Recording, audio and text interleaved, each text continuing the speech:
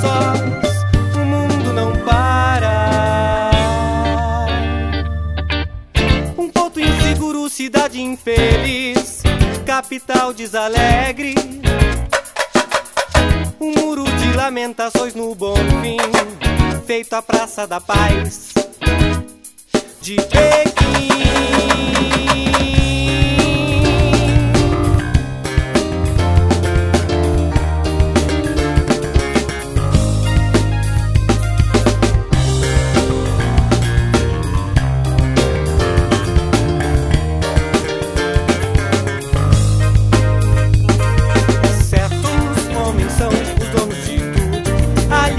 Precisam do poder pra viver em paz.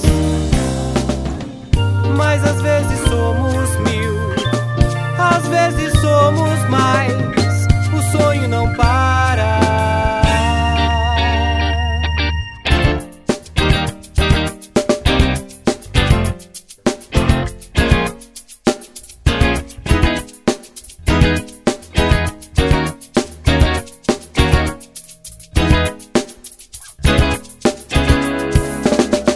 A nossa esperança é uma constelação na armadura de Jorge. Um santo, um signo de luta pra nós que tentamos viver sempre em paz.